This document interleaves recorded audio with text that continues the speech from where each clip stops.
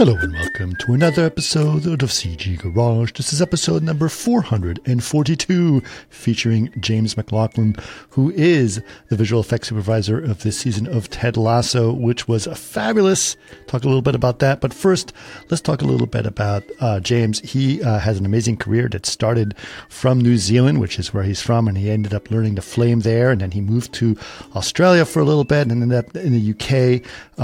And a really cool guy. And then obviously led him to doing Ted Lasso, which was nominated for an Emmy this year. So congratulations to James. It was really cool sort of hearing a little bit about that history and about how they do that. I love invisible visual effects, as you guys well know, and sort of understanding how all the crowds are being done and sort of the unique thing that they did, including using a lot of live actors for it, but in a very unique way. So really cool to hear all of that story.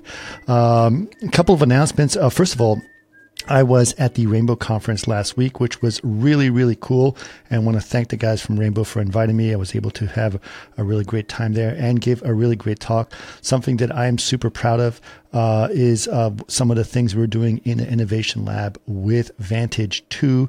One of the things I showed there is not yet available, but we can talk about it. Is there's going to be a new version of Vantage that is going to feature DLSS 3.5, including ray reconstruction, that is significantly increasing the speed of our ray tracing. I know this sounds like a lot of technical stuff, but it was really amazing and something that I am extremely excited about, especially if we can get fully ray traced frames done in HD at 100 frames a second. That is kind of mind-blowing, and it's really amazing to see. I'm not kidding you when I say those numbers. Those are kind of crazy. So a lot of exciting stuff happening in Vantage 2, and that is leading to some really interesting projects in the Innovation Lab, which you will be hearing more and more about. Speaking of that, a couple events are happening. I will be at THU on September, which THU Japan, more specifically. That is going to be in September 20th to the 23rd. So that's later this month. Very excited about that. I've never been to Japan, so that's also super exciting. Later in October, I will be at the View Conference, and that is between the 15th and 20th of October. Very excited about that. I have never been to the View Conference itself. Lots of exciting things going on there. And then Rhino World is happening also in Barcelona, and that is October 17th through the 19th. So all of those can be found at chaos.com/events. Again, that is chaos.com/events. Now, of course, if you guys want to know more about the podcast, the best thing to do is to follow us on our podcast page, which is chaos.com/CG Garage. You can always follow us on our social network, which is facebook.com/CG Garage Podcast. And if you'd like to watch us, always a good thing to do, you can just follow us on our YouTube, which is youtube.com/Chaos Group TV. And if you have other suggestions for podcasts, this was actually a suggestion for us, and I was really happy to have it. We'd love to hear from you. So please don't forget to email us. labs@chaos.com is where you can suggest guests, or if you have ideas or feedback for any podcast, we'd love to know. Again, that is labs@chaos.com. But for now, please enjoy episode number 442 with James MacLachlan. Welcome to another CG Garage, where the Chaos Group talks. You'll know it's over when the last bucket drops. We're gonna fire off rays in high dynamic range. We know that ambient occlusion is passé.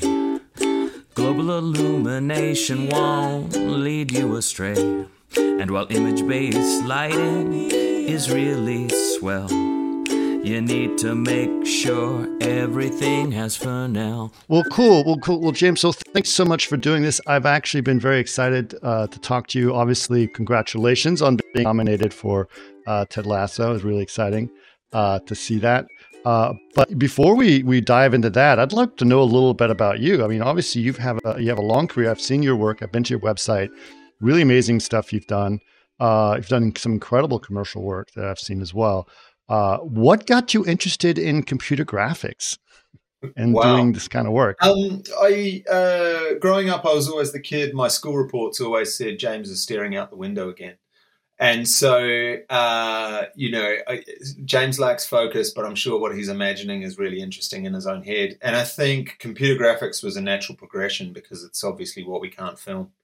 So we film what we can, but then we put it all together in the computer, and any gaps we have, we fill in the pixels with computer-generated imagery, which is for the most part based on reality, which I quite like. You know, it's an extension of our imaginations. So I think I was gonna end up in the arts somewhere. I flirted at the end of high school with things like architecture, but ended up in graphic design, and then motion design, and then visual effects. So it was sort of an extension through that path.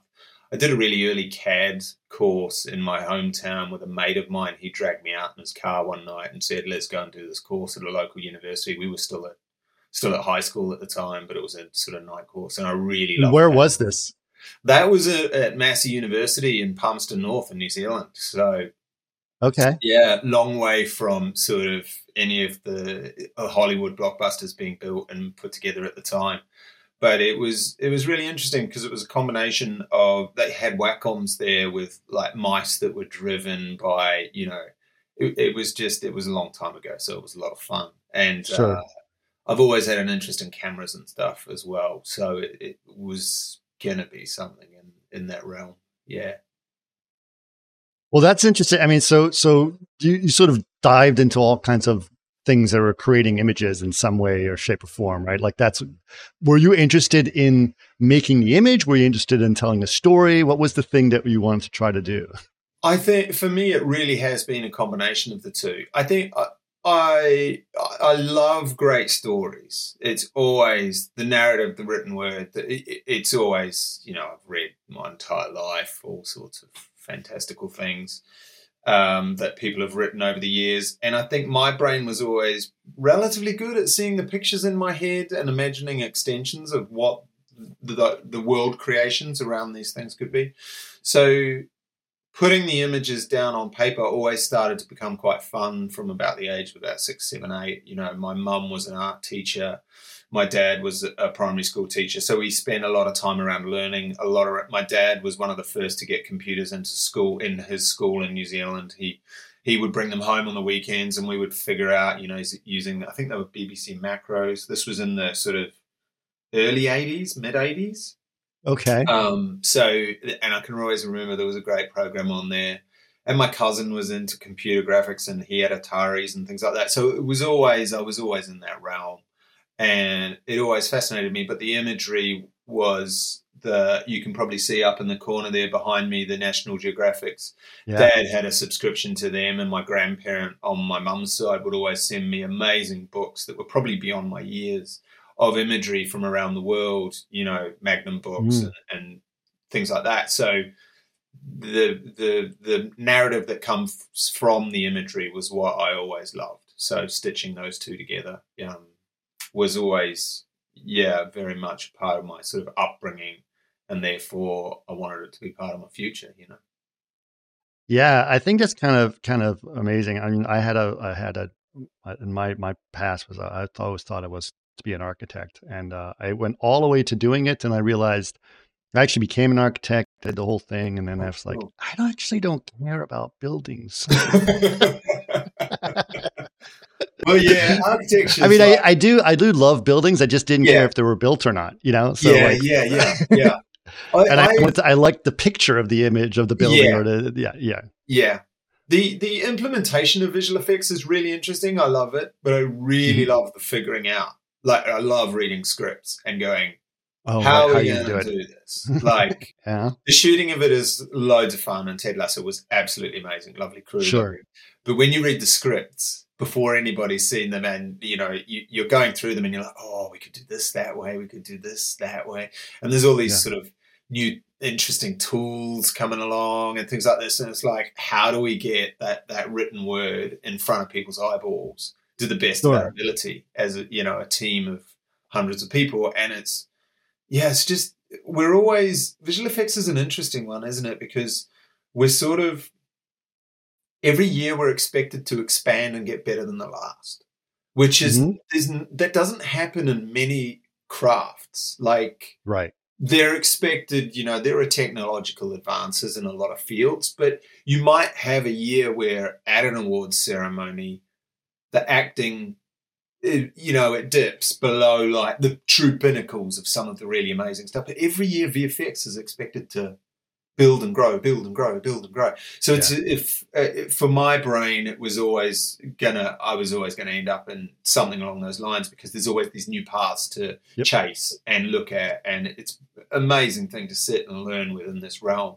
And I think I was just born at a lucky age. I don't know what I would have been doing if I was 30 years older, or coming in now, starting, having not seen the pre-digital age.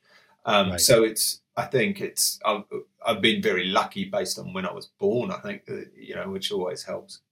Sure. Yeah. I think, we're probably similar age, actually. Yeah. But it's interesting to see that. I mean, I actually say, I agree with you. I always say, visual effects almost by definition is you have to make something that no one's ever seen before. So that's really kind of challenging. So what got your first big break into visual effects or CG? Into visual effects, I came through computer graphic design. So my first courses were primarily in visual arts, fine arts, drawing, sculpture, and then the course expanded, and I happened to be there when it expanded, and bought a computer lab. And so it went from not having computers to having a lab of 6 or 8 computers. And I briefly used them at home, and my high school had a couple. But that moment, I realized there was a lot of people doing print design, and they were asked to do layouts and sheets where they were having to draw layers of CMYK, all the print lineups. And they were hand painting them. And I was like, I'm pretty sure I can jump in, I think it was PageMaker or Corel Draw at the time. And I jumped in there and I did the separations and I printed them on acetate, and I was done. And I thought, well, I understand the process. I'm able to do the output.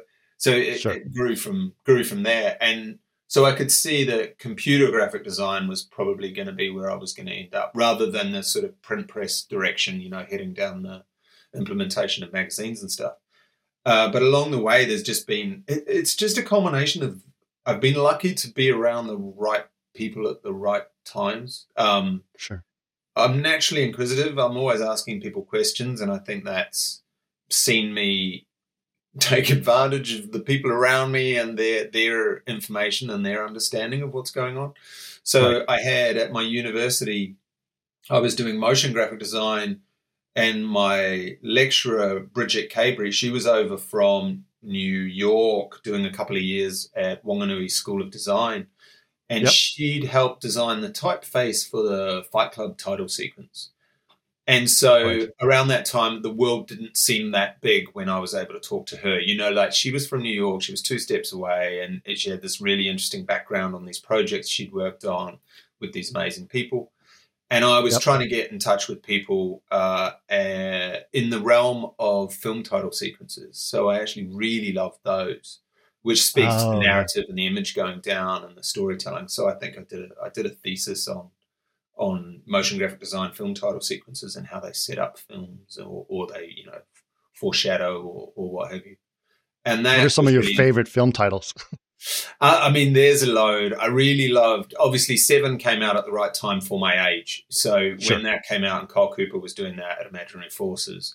But looking back through the years, all the way back to Saul Bass with his ones that he was doing back, Vertigo all the way through. And then there was a few for the Bond films. I've always loved the Bond ones. I dearly love to work on a Bond title sequence. They're just mad. But Morris Binder was doing some, and obviously Danny Kleinman's done a load of great ones of recent with the guys. So it's sort of been a whole lot of little steps along the way. There was no one massive moment. But when I got to Wellington in New Zealand and got into trying to do news graphics, basically, I ended up at an advertising house called Source, run by a couple of guys who were an ex-cameraman and soundy, and they had a flame in their building. And I had no idea what that was, because I'd been using After Effects, Photoshop, Corel, all the desktop stuff. Yeah. And the flame artist there, for family reasons, he had to leave. And so my boss said, well, we can send you to Melbourne, you can learn a bit of flame. And they sent me over there for a couple of days, and then I came back, and then it was a case of I had clients in advertising in flame. Who did you learn the flame under? Rob O'Neill in Melbourne. I flew to Melbourne. It was the first time I'd ever left a country. So my boss was really understanding. I didn't know, how to act on an airplane, how to get in and out of other countries. I'd just got a passport. So it was all new. And I think that experience, that learning and trust that Dave Tingy at Source gave me really built everything into me and showed me, like, again, the world opened up. I was in Melbourne and I was learning, and then so came back to Wellington, and it was quite funny. Back then there weren't huge amounts of websites or anything that you could learn from. This is 2001. So it was a case of the Flame had these manuals, and there was about 2 or 3 of them. They were about this thick. And I would just have to hide them in the toilet in the building and just tell my client, I'm just going to go to the toilet and then I'll come back, and and I'd go in there and I'd thumb to the page I need, and I'd get an update in my head, and I'd come back in and it would all be covered. So it was a sort of a bit fly by night, but it was. They were still on SGIs back then, weren't they? Sorry? They were still on SGIs back then. Oh, yes. Yeah. Down in their own big server room. We only had 2. So we had one Flame, one Smoke.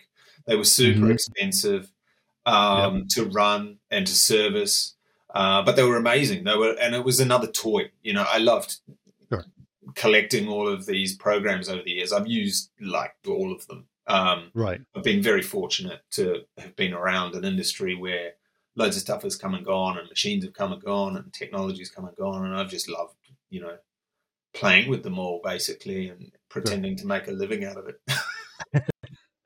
Yeah, I mean, that's really great. I mean, I think people would, they lucked out on the Flame, because the Flame artists are very talented, and they have a certain amount of, the talent goes beyond the software. Yeah, also because you're in front of clients a lot. You kind of learn to interact with people a lot more and show how you do things. And it's just a completely different interaction than a traditional VFX artist that sort of sits in the back and just waits for the supervisor to come by and approve their shots. Yeah, it's really interesting. Visual effects, it seems like a technology-based, industry, but it's a service industry. The technology helps us, but we're all servicing for the most part, servicing somebody else's story and film and pixels and love affair that they've got with their script or their idea. And so when you're thrown into a room with a lot of people who have very strong opinions on what they're doing, and you can sit at the front and listen, you can learn really quickly in those Flame suites. They're great places to be. I mean, they were big rooms, big desk with a computer up the front and desks for the clients up the back where they ate sushi and drank coffee. And the conversations they would have and the things you would hear and the understanding the pecking order and who and when to respond to and why and who to support in certain moments, and just to elevate the piece and understand that we've got point A and we need to all get to point B, and we need to do it in a way where we're all happy with the end result, but also feel like a lot of people have given their best to the project and feel supported through that. Because obviously as a Flame artist, I understand the software. They won't understand the software. They have no need to. But what they might say is an emotive beat. They might say, I need this to feel. And then as a Flame artist, you're like, well, that can mean we can color correct it blue, or it means we can make it pop more, or we can have it go faster, or we can slow it down. We have to translate those emotions from a client, from a person who's invested in this project, to pixels at the end. And that was a bit of a love affair, sitting in rooms with people, helping them achieve that. It's a really lovely thing to do. Yeah, that's absolutely true. And I think it's really, I've always had my wife's a Flame artist, so that's why. There you go. That's why I always praise them. Not really. I mean, I've always been very impressed by that. And I think it's an amazing way especially to start your career, is to have that training and have that understanding. I think it sort of takes on a different perspective as you continue your career moving forward. So how long were you practicing Flame in New Zealand? I was on Flame in New Zealand for about 3 years, 01 to 03, 04. And then I moved to Australia. My partner, her family lived in Brisbane. So we decided to move to Brisbane. Again, a little step up, larger city, larger market, larger opportunities, more advertising being produced. And we wanted to live abroad. So we moved over there. And that So we went from Wellington in New Zealand, where even though Lord of the Rings was happening at the time, there wasn't a lot of overlap with the advertising industry. You know, we were sort of doing our own thing, and they were very deep into theirs. We bumped into people. We knew people who were working there, but it was a case of we wanted to travel. So we moved to Brisbane, and then I picked up a job at a place there called Beeps. Steve Cooper ran it, and he'd done some BBC work. So we were in Brisbane, but he was also doing work from the UK. So it was all these little threads of things getting larger and projects we were working on getting bigger. Right. So we were there. We were in Brisbane for a few years, and that was where I first started getting insight into the TV world, into episodic. Okay. Yeah, it was a nice little bridge, that one. So I was doing mostly advertising, like loads of advertising, music videos, all those sorts of things, working with really great people, really good team. Yep. And then a guy who was producing children's television in Melbourne needed some help on a show called Wicked Science, which was for sort of pre-teen kids. Okay. But it had loads of visual effects in it. So one day, the facilities manager and I, Colin Brown, or he might have been GM at this point, he said, we've got a box full of scripts. There's 26 scripts in here, and they're all like this. And we've got a weekend to quote it. So he and I sat down on a Saturday and a Sunday and just went through all 26 scripts, read them all, read the whole lot, outlined what would need to be made, how we would approach it, what we would do, in conjunction with Barry Lanfranchi, who was the VFX supervisor on the production side, on-set supervisor. And then we flew down to Melbourne on the Monday and presented our cause, and we managed to get the project in. And it was a lot of fun because it was obviously a longer scale project. At that point in time, most of the ads I was working on, you might work on them for maybe a month. But the Wicked Science series was much more extended. I think we were about 3 months on that one, so maybe more. Wow. Okay. Well, that's pretty amazing. It was a bit weird. It's pretty cool. And it was the first time. I mean, that's a big project, right? So it was cool to be able to participate in the bidding. I always love bidding projects. I don't know why, because somehow it makes me excited about. It's the same thing you were just talking about, like reading the script and trying to figure out how you're going to get it done. So when you're bidding, you're kind of doing that, you know. Yeah, I've never seen it as daunting. I really love reading them and circling. Oh, this could be a visual effects. We could do this in camera if we did this little visual effects with this camera effect. Right. You know, all these little. I think we're naturally problem solvers. I think VFX supervisors and VFX comp artists and VFX CGI people and animators, we're all problem solvers. We see something that, you know, words come in and they float in, and we have a think about them, and then we let our artistry just flow out, and that we solve problems constantly. And it's a fun thing for me to do. I'd much rather do that than A plus B equals, you know, or 1 + 2 = 3. Sure. Yeah. Okay. So what led you to eventually move to the UK?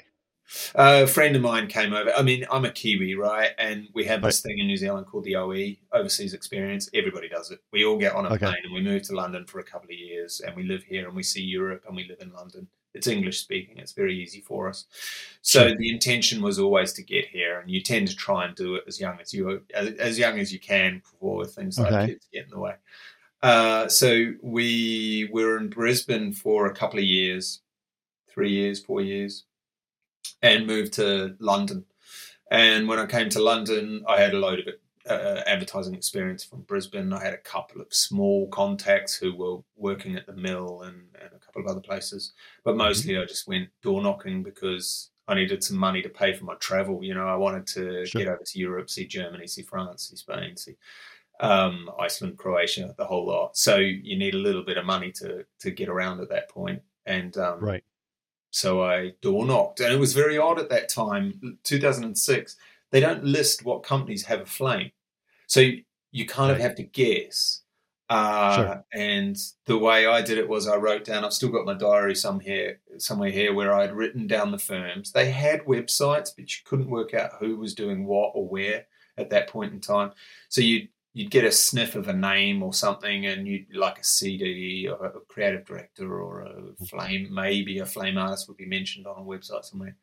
And then you'd door knock And that's, you go into Soho and you knock on the door and you walk into the Mill or to Frame Store or to MPC and you try and get in contact with somebody who will look at your reel, because at that point in time, there were online reels, but mostly it was still about getting people's attention. So getting the right person's attention. So I always did that. Very early in my career, Colin Brown advised me to make a reel that stands out. So I would make mine, because of my graphic design background, I would make a booklet that had a VHS tape in it and a DVD usually, and it'd all be labeled like me. It would come in a little package that was all branded like me. I'd get vinyl stickers made. But then in my booklet, I'd do little strange things that would make them remember me. So I had pages that were made of leather that were printed on, which is something I'd learned back in my graphic design days. I had I printed out or taken photos of and then printed on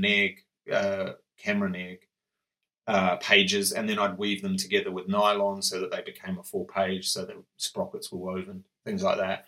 And then if you put that in a booklet and you slide it under the right person's nose, they'll be like, this is odd, It's better to stand out and be a bit Marmite, they either love you or hate you, than to just not get noticed. So back then that was my technique, was to leave these little packages I only had about 6 or 8 of them. So I used to have to chase them up, because I'd put one in somewhere and then give it a week or two, and then I'd go back and I'd be like, can I have it back?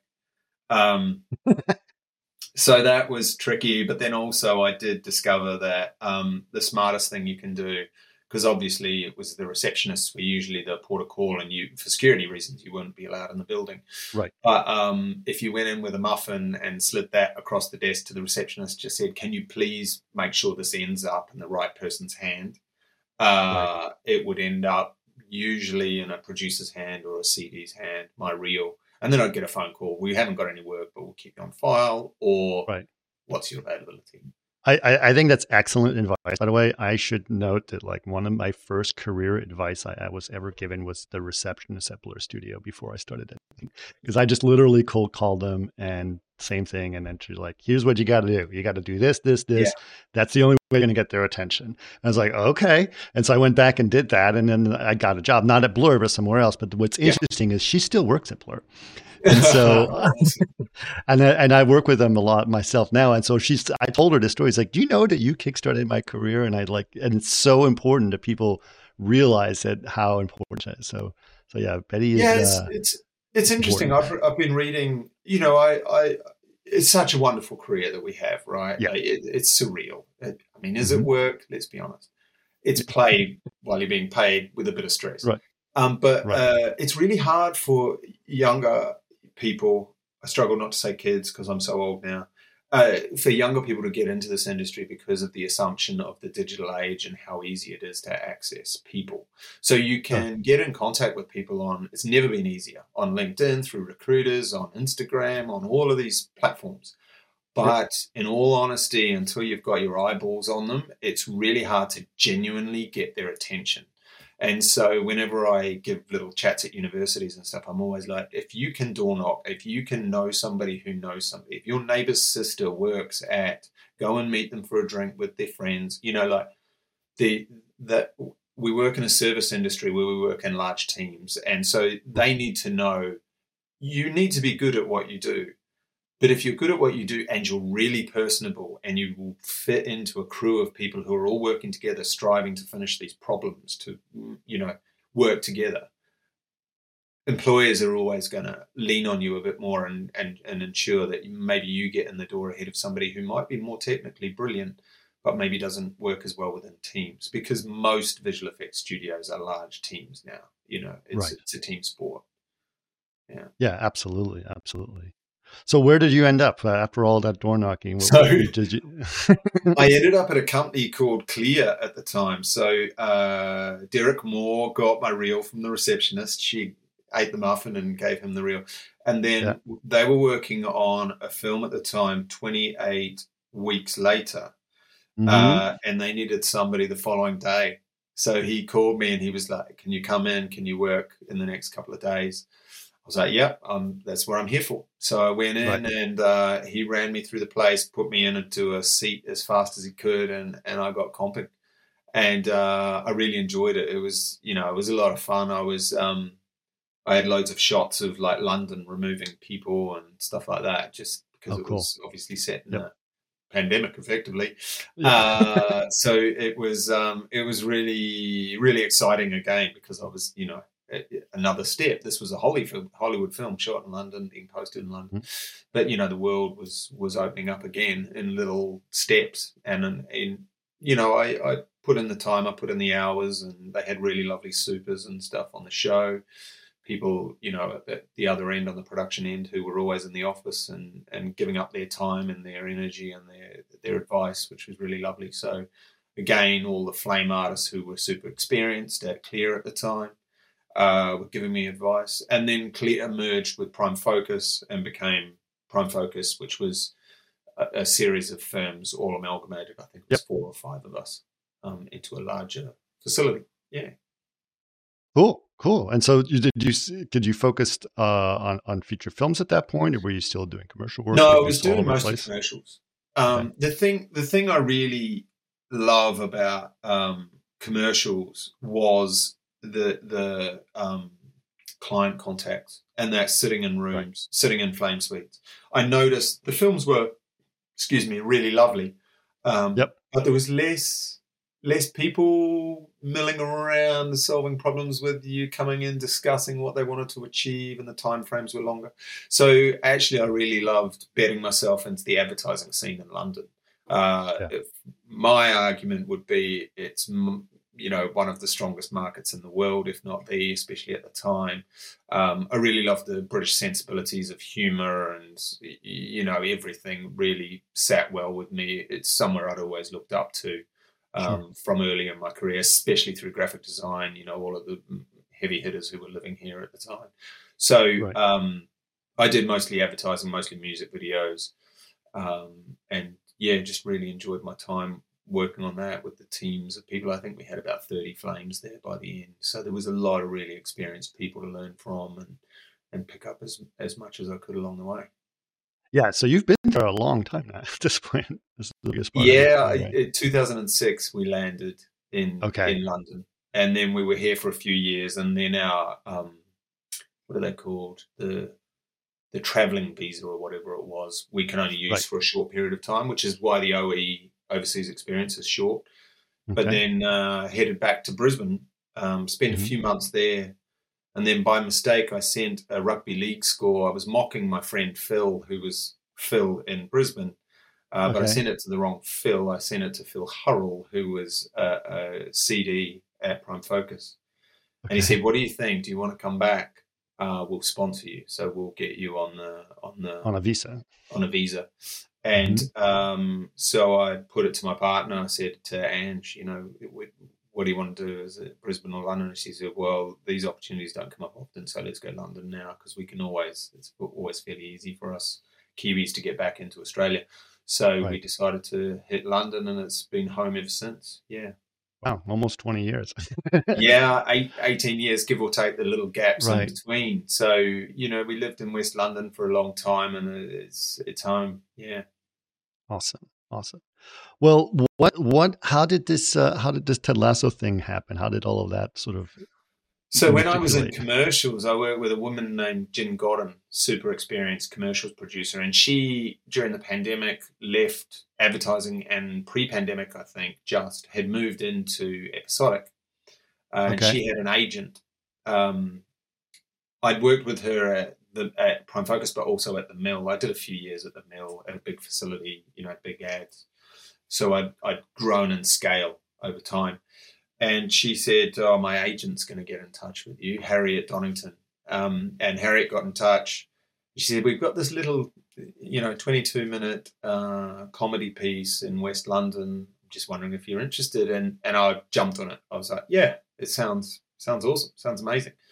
And this was the first season? This was second season. So the first season had been shot. It had been edited, but I don't think it had aired yet. And they were already thinking about planning the second season. 2. Okay. Or maybe it had aired. No, I think it must have aired. Okay. Anyway, I watched it, loved it, and I thought, yeah, I'm on board with this. It's right up my alley. It's, I'd done a lot of big stadium jobs and stuff at the Mill when you did a lot of projects with the likes of Nike and Adidas and all the major brands. So it was an extension of those sorts of commercials. And so Harriet called and she said, would you like to do it? And it was the middle of the pandemic. So I had the advantage of being the nearest visual effects supervisor to the studio, which was an advantage. So I jumped on that, literally got on my bicycle, rode down, met all the production heads. So Andrew Warren and all the guys, and the teams down there, Paul Cripps, the production designer, and all the heads of department. And we sat in a room, and I remember looking around this room thinking there's a lot of very, very experienced people here. These would be great people to learn from. So I said, I'd love to do the job. And then it was a case of chatting to, so that was this side, that was the London side. They seemed relatively comfortable, but Kip Kroger and Caitlin Hollenbeck, who were LA side, they had to sort of approve me and make sure that I was up to it. You know, they were producers, co-producers, post-supervisors. And so we met and chatted, and I really got along with them. And then they introduced me to Barnstorm, to the guys at Barnstorm, which was Corey Jameson and Lawson Demick. And they own and run Barnstorm VFX. And Barnstorm had done the VFX for, I think, 100 shots, I want to say, football shots in season 1. So they had a proven track record, but it was done quite a little bit differently that time around. First season. And with the show getting popular, we knew it was going to grow based on what Apple wanted, what Jason wanted, what Bill and Brendan and the teams of writers all wanted. Everything was elevating and getting slightly bigger. So Kip and Caitlin and Corey and Lawson all got together, and they were comfortable with me doing as well. So there was a real synergy of people who were very trusting with me. I'd done very little, episodic on-set supervision at this point. I'd handled big... You'd done some on-set with commercials, though, right? Yeah, loads with commercials. But the longest commercial shoot was probably 20 days max. That's a pretty long commercial. The Audi one was a pretty big one. The McLaren one was big because I'd directed, so there was a lot of pre-prod and stuff in that. So I had flavors of things, and it was building. Sure. So I just really wanted to learn from all of these people, and I could see from the way that so many people came back from season 1 to do season 2 from the crew. So many came back. I thought, well, this is going to be there's something happening here that's really, really good. And I wanted to be a part of it, to learn from all of these people. And then it was just a case of an education for me, where I would just go around set all day annoying people like focus pullers and crane operators and COVID supervisors and, wardrobe. And I'd just natter to them, and I'd find out how we can help them, how they can help us, what they're getting up to, what they're bringing to it. And it was just a load of fun. So, I would be there as many days as I could. I think it was non-consecutive days on that show from memory. Okay. So I was I would do a few days because the football blocks I was needed for, but not a lot else. There was a bit of blue screen for one of Rebecca's office was all blue screen at that point. It had to be moved for logistical reasons. So there was a few things there to chat about. And then I went in and I met the DOPs and we chatted, and I met the directors, and they were all lovely. And it was, the show is, the making of the show is a true reflection of the feeling and the sentiment of the show itself. So it was awesome. It was amazing. Like, it really was an amazing education for me. Yeah, and the main thing that you were doing was set extension, right? That was one of the biggest things you were trying to create, right? Yeah, loads of set extension. So we had, in season 2, we had a few offices that were blue screen, so we had to work out how to shoot them. But yeah, predominantly the football and making sure that it all sat well in the scope of what Apple was now looking to achieve.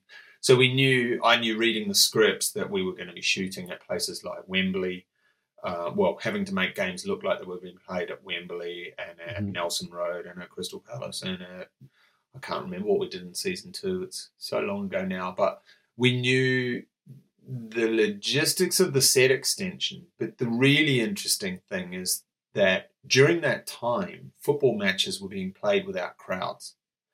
And it was really fascinating watching those, because a lot of people were like, the football. Oh, because of COVID. During COVID. Right. So you had these empty stadiums, and they tried to solve it a whole bunch of ways. And it really showed up that if you don't get the crowds right, it's this dead, weird atmosphere where you can hear the players, but there's the narrative is all there from a game, whether a team's winning or losing and how they're playing in real life in the Premier League. But with no atmosphere, it was a very odd viewing experience. They tried using fake crowd sounds, and even that didn't work because the arcs didn't follow what was going on the pitch. Sure. So we knew that the most important thing was to get the football stadiums accurate. We were a reflection of the Premier League itself, so we had to be accurate. But how the crowds interact with what's happening on the football pitch was super important. We had to know that we had all the emotive beats for what was happening in every single shot, possibly from up to 7 camera angles. At any given time, we had to know that we could create a crowd that would be building that atmosphere around what, Brendan and Jason and all the teams of writers had put on the football pitch at that time, because it can feel dead or flat if it's not right. So we had a series of discussions about how we could do that, because what we didn't want to do is plate the whole lot. But we did want to use people, real people giving real performances. So it was a case of working out how we would build that emotion in and get it aligned with what was happening at any given moment in the minutes and hours of footage that we had to do by the end of season 3. So did you shot real people, or did you guys use crowd sim solutions as well? We used a little bit of crowd sim in season 2, but in season 3, they're all real people. So bar a tiny handful, but predominantly what we did was with Lawson and with Bill Parker, who he was comp supervisor on season 2 and 3, and I think 1. We created this video, this 6.5-minute video, and it's really funny. It's in season 2 it was Lawson, and season 3 it was Bill, standing, giving all the emotions of the football fans. And they filmed themselves. We wrote out what the emotive beats were to cover an entire, in 6.5 minutes, everything. So standing, clapping, booing, boo, yelling at the team, excited. How many people did you film? So we had 200 people on 2 days for season 3. And we cycled them through in groups of 7, and we played the 6-minute video. There was a lot of maths we had to do because we literally just knew our shoot day. And we knew the teams we had to cover. We knew the emotions we had to cover were 6.5 minutes. We knew how long it would take to shuffle them in and out. So it was a real logistical kind of to get us covered on everything. And we knew some crowds we could hue shift, so we could take a red and make it a blue if we had to fill in extra bits and bobs. But we shot for 2 days shooting sprites. So the people would line up a bit like a police shoot, police lineup. And they'd come in, they'd be played the video while they were in the green room. And then they would come in and it was like a synchronized dance. So they'd give this dance, this minute, yay, we're excited, oh, we're booed, oh, your team, chew your nails. So they could hear Bill's voice, but they couldn't see him. And that was important because we didn't want them mimicking him. We wanted them to do their own thing. We wanted all of these people to be giving real performances. And they did it beautifully. It was amazing. Like the energy levels they kept up all day. So we would cycle through, I think 7 at a time. I'm pretty sure it was 6, 7 or 8.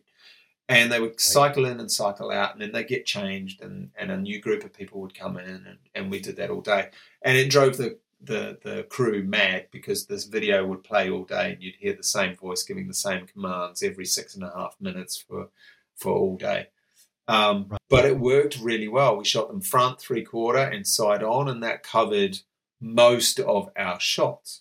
That's amazing. Because we wanted real flexibility for production. What we didn't want to do, when we were setting up the football production with Pedro, second unit director, who covered all of it, and DOP Ness White and David Rom, who shot other episodes, we had broadcast cameras set up in traditional broadcast position. So we had an A and B cam down on pitch level at Hayes and Yedding. We had a goal cam, we had a gantry cam, we occasionally had a Ronin, we occasionally had a steady cam, occasionally we had a helmet cam. So we knew we had to basically cover every seat in the stadium from every direction. And so because of that, we shot that 6.5 minute video, knowing most of the world we live in, we're fine. Right. Then we reached a point where everything keeps elevating, and we started to put cranes in Manchester City, sweeping around the crowd singing, coming up into the corporate boxes behind. So we started to get some angles that were a bit fruity, but at that point we'd already got Metastage involved, who I think you've chatted to Metastage on your podcast, I think, at some point. Yes. So their volume capture crowd is what we used. So we had the same video, we played it to people in LA who stepped into the volume. So they're real people, real emotions, real eccentricities. They might be holding a flag and do something weird with it. You might ask them to yell and they're tired, so they'll just sit down, or you might want them to, have a look to your left, and they'll look to their left, or they'll look to their right. They'll do it all slightly different. But they did that in the volume stage. And so the advantage of that was we could place them in backwards three-quarter angles, elevated camera angles, anywhere up really close as well. So if we had Pep Guardiola on the pitch, on the side dugout at Manchester, and then we had some really close seats. So we would I always had, whenever we were in the stadiums, Andrew Warren and the crowd teams, Gabby and all the ADs who were ushering crowd for us, we had anywhere from 100 to 200 people each time dressed up. And what we would do is, for every camera angle when we were in a stadium, I'd fill in using the ADs would move them around like a dance. Ness would settle her camera in, and then, or two cameras, and then once they were settled in, we'd quickly usher in all these people to fill as much of the gate as we could. So we would fill the first 3 rows, 4 rows. 100, 200 people get swallowed up quickly in a stadium when there's 53,000. So we would put them in the mid-ground, real people. Then we could use Metastage for the chunks beyond for a few seats. And then we could use our sprites beyond that. Wow. Yeah. And occasionally we tiled depending on time I had on set. So we'd run a second unit where we'd shoot a few tiles, but we very rarely use those. I think we had a couple of real profile moments where they worked really well at Manchester, where we would use all 200 people in one little tile, but predominantly we were filling one seat, one sprite, one particle, one person, one real person giving a real performance in every seat that you see. How did you guys assemble all that? So very early on we discovered, we knew Hayes and Yeading, our football ground, semi-professional football ground across the road from the studios, they were so supportive and amazing. Their groundsmen, their team of people there, they gave us carte blanche on the pitch. We were allowed everything we wanted on the pitch, players, ADs, camera crews, the whole lot. Amazing. But then anything beyond that, we knew we were going to have to replace. And beyond that, we knew it had to be nut and bolt detail level accuracy, because the Premier League and the English Premier League predominantly, and people like Nike and everybody, were really on board and wanted super accurate representations of what was going on. So we weren't able to blag any. So what we did was we called the guys at Visual Skies up, who are a LiDAR and photogrammetry company. Duncan and the team there would always go into a ground for us and scan the whole stadium for us. The interior, what we call the bowl. Because the exteriors, we didn't often construct exteriors, but we would construct everything interior all the way up to the roof in CGI. And the team, Duncan and his team, would go in and they'd use aerial and terrestrial LiDAR and drones and photogrammetry. So they spent 2 days at Manchester City for Mom City, the one we're nominated for. They spent 2 days there getting it all to like nut and bolt level detail of the stadium. So then we were able to scan Hayes and Yeading as well, and then overlay the two and know exactly what we're doing. So very early on with the scripts, I would sit with the script editor. We would usually shoot the football first on the Hayes and Yeading ground. And I would, with the script editor, construct football plan charts with the choreographers as well, Dan Parslow and Cass, and Pedro, the director, and we'd work out where the action was happening on the pitch and what direction we were facing, because we would flip and flop the pitch because the light, Ness would want the light to be backlit here or frontlit there. So we had a drawing for every scene, for every moment. I would list where a camera was, so the 2 touchline cameras, the goal camera, the gantry camera, whether or not it was a Ronin, all of those things I would put into this photo map, which was just a top-down plan. And then the script supervisor would look at it and say, okay, well, Ted's on this side of the pitch. He's facing that way. They're looking this way. This is where the corporate boxes are. This is what, Rebecca and the team are how reacting and what direction they're looking in. So it was a real team environment of mapping all of that together. And then when we got to the stadiums, like Manchester, we would know where the action was shot, whether it was the north end, the south end, where they would be looking. We would know where our corporate boxes were, what was happening, whether we were first half, whether we were second half, whether or not the away crowd were in the right position. We had to move them a couple of times. There's a couple of little fakes in there, but sure. It was just solid planning from the very beginning and everybody being on board with it. And making sure we were mirroring things when we were in the stadium if we had to. But yeah, it was all the stadiums are all CG unless they're a hero camera shot where you've got Pep or Ted talking on the sideline.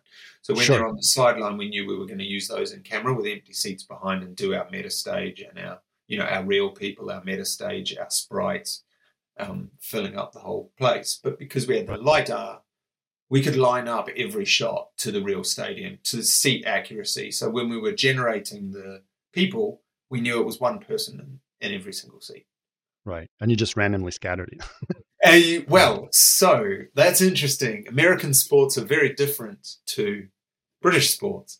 And initially at the very beginning, we were getting these renders where we could see like Richmond people sitting next to Manchester City people, and all that sort of stuff going on. And that is just not the case in British sport. No. They are different areas. segregated.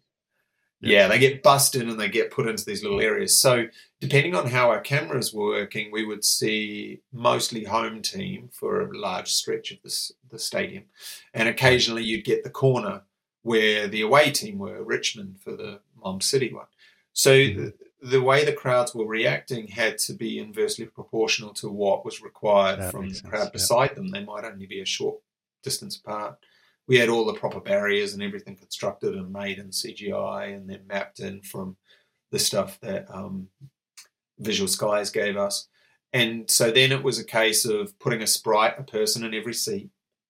And then finally, this late in the piece, once AJ and Mel, the editors on the show, were refining their cuts and getting them into these sort of more consolidated representations of what was going to happen because of the narrative on the pitch, we were able to choose very late because of the way Bill and Lawson and everybody put the sprite video together. We were able to choose very late in the process what the crowds were doing. So we were able to choose their emotions. So we had moments where, okay, we want 25% standing cheering. We want 25% sitting down disappointed. We want 30% screaming at the... So it was a really lovely process because it was every shot we entered in, all 1,200 shots or whatever that got completed on the entire series, had percentage values for what the crowds were doing, and it all aligned, hopefully. So you mentioned in season 2, I guess, that you did some crowd sim, but that you preferred to use real people in real situations. Why was that? What was not working with simulations that this system worked better for you? The oddities of what people will do. It's that old adage of like, if you ask a computer to finish the sequence 1, 2, 3, it'll say 4. Right. And most people will say 4 if you say finish the sequence 1, 2, 3, 4. But occasionally somebody will say banana, or they'll say cucumber, or they'll say A or Q. And when you're looking at football crowds, that is what they do. There's people leaning over barriers, flapping flags. There's people high-fiving. There's people somebody might be a secret, away fan in a home end, and he's, oh no, when they should be cheering. So all these eccentricities, I think, that we were able to get from real people, real performances, real actors, real supporting artists, saw us, bring a little bit of flourish and flavor into some of these shots that I'm sure we could get there with the CGI crowd, eventually. But I think for us, it was a case of we really wanted actors playing parts, and that was what we strived for in as many all the shots as we could best. I think it's wonderful. And I think, and you're absolutely right. It's just, CG, massive or crowd sims have been used in stadiums for so long. Yeah. And I think you're right. You don't necessarily get those eccentric performances that you might unexpectedly see, Yeah, people are weird, that you just have to sit in a cafe on the street in London and watch a street for 10 minutes and just to see oddities of what we get up to. I'm guilty of it. We all are. And it's just it's really interesting watching. We shot some of the staff at Barnstorm to be, we had 253 security guards who were hand placed based on where they would be in the real match day situation.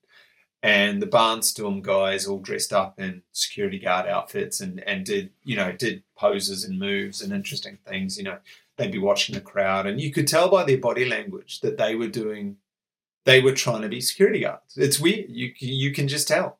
They were sort of being official. They were a little bit more stiff. They were facing the crowd rather than facing the game. They were doing all of the right things.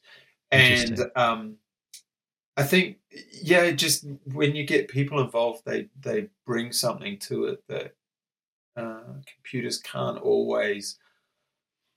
They can achieve it, but it just sometimes it's about where you want to spend your pound to get your pixels. It's you can put more money into CGI, or you can get a whole lot of actors in for a couple of days, have a bit of fun, drive the crew crazy with the looping video, hearing Bill's voice all day.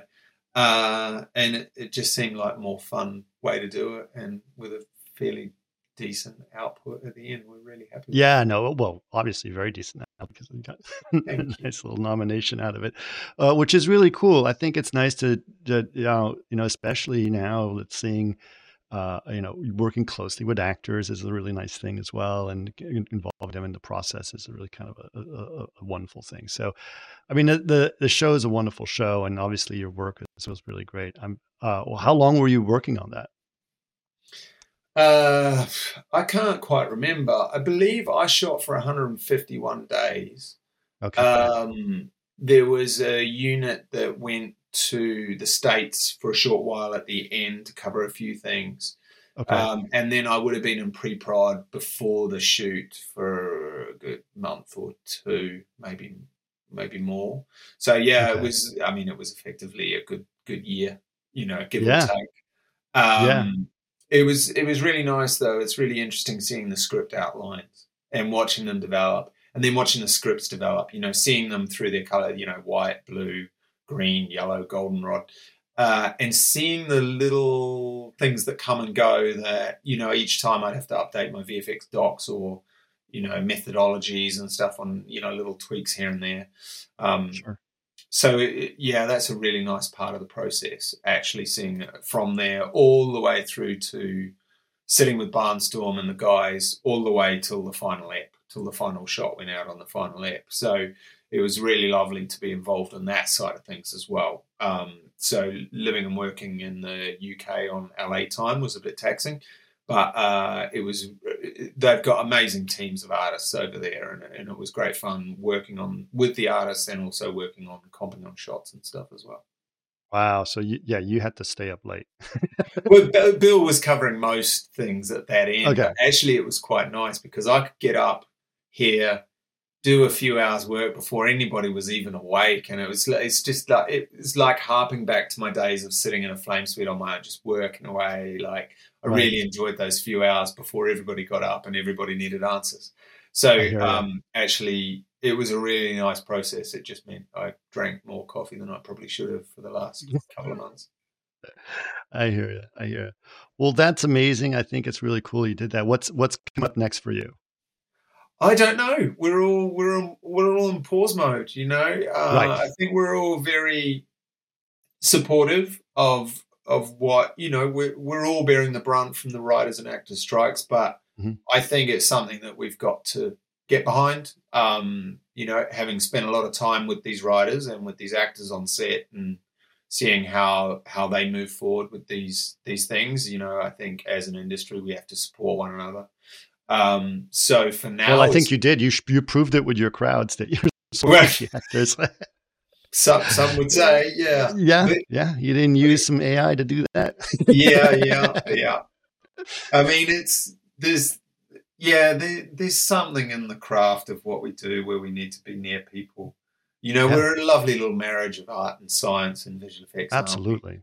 And the art and the people that you're around, the learning and the just the general being part of these crews of people and who they are and how they operate and why was just amazing.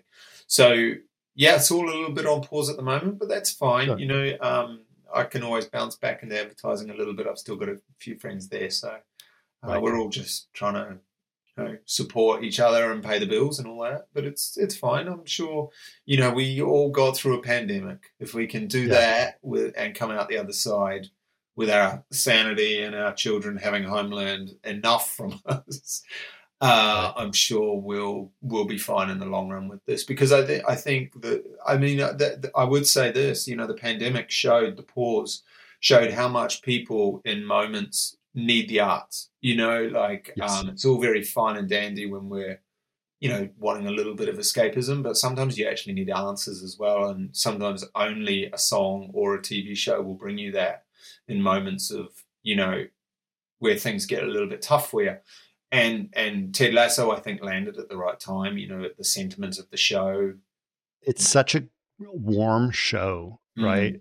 And so I think that's exactly the kind of thing that people needed, is to be able to feel good about themselves. You know? And so Jason, really, Brendan and Bill wrote a lovely show, and you could feel it on the set. You know, we were all wearing COVID masks and we were all separated and we were all adhering to the COVID team's rules. But we just really wanted to, you know, produce something that we were all super proud of and that we were all supportive of. And I think it shows through in the way the show was made, that most of the people came back for season 3 as well. So it was really lovely. But I think we need to support each other in these down moments, but we'll all be fine. Something will resolve itself. For sure. Well, listen, James, thank you so much. It's been wonderful hearing your story and, you know, and hearing more about Ted Lasso and how that's going. So, and congratulations again on your nomination. And hopefully you'll have the award ceremony soon and you'll be able to come. Are you going to come to Los Angeles when it happens? So I've not met any of the LA people in person. I've been working with these people for like 3.5 years. Okay. So Ed Kroger, Caitlin Hollenbeck, Corey Jamison, Lawson Deming, Bill Parker, you know, all of the teams of people that I've been working with. I just want to hug them or say hello or, you know, sit down and have a meal and just discuss the last 3.5 years, 4 years. So I would love to come over, but we'll see. It's, you know, if it doesn't happen due to awards, I'm sure I'll get on a plane at some point because it's they're part of the family. Have you ever been to Los Angeles? I've stopped through it briefly on my way to New Zealand, but no, I haven't spent any good time there. So I've got a load of friends who now live there, so I'll try and make some time to come over and see everyone because it's it's been a big part of everything for me, and it's been really exciting. It's such a strange position to be in, Chris. It's not something I'd ever thought would ever happen, or I'm very fortunate to have been around the right people at the right time and just leeching as much information out of them as I can. So, you know, it's been exciting. Thanks for that. I really appreciate it. It's been a lot of fun. Yeah. Well, thanks again for doing this. No worries, man. Thank you.